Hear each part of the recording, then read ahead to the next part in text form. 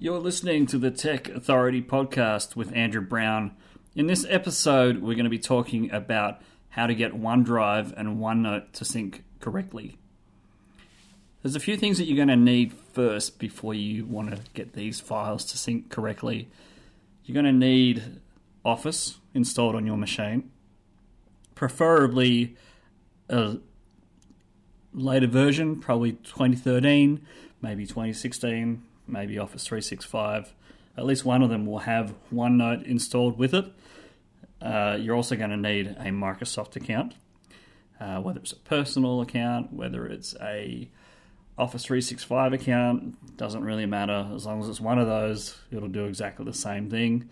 You're also going to need OneDrive, whether it's personal or with Office 365, and an account to sign in to OneDrive. And that's it, really. This is pretty much how you do it. First, you want to sign in to OneDrive online and log in with your Microsoft account. Once you've got your account set up, you want to download the latest version of the OneDrive client.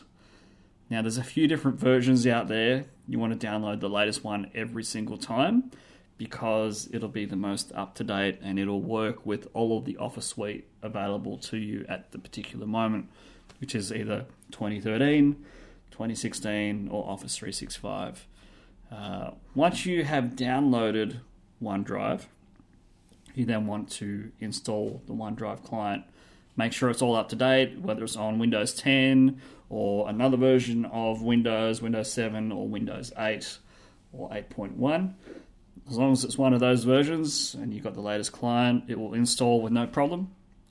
Then you want to sign into your account with OneDrive. Once you've signed into OneDrive, you've got two options. You can either have a personal account or you can have a work or school account. Now, it depends on the type of account that you have. If you've just got like a Hotmail account or Outlook.com or Live.com account, that's usually a personal account. And that will work with no issue. If you have Office 365, you want to sign in with a work or school account. And then that way it'll log in correctly.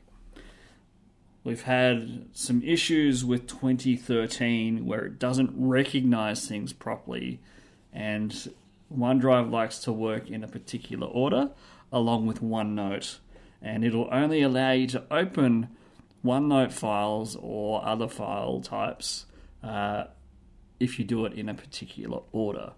Now, as long as you're signed in to your OneDrive account first, then you can open up OneNote and save your file to your OneDrive location, and it will sync with no problem.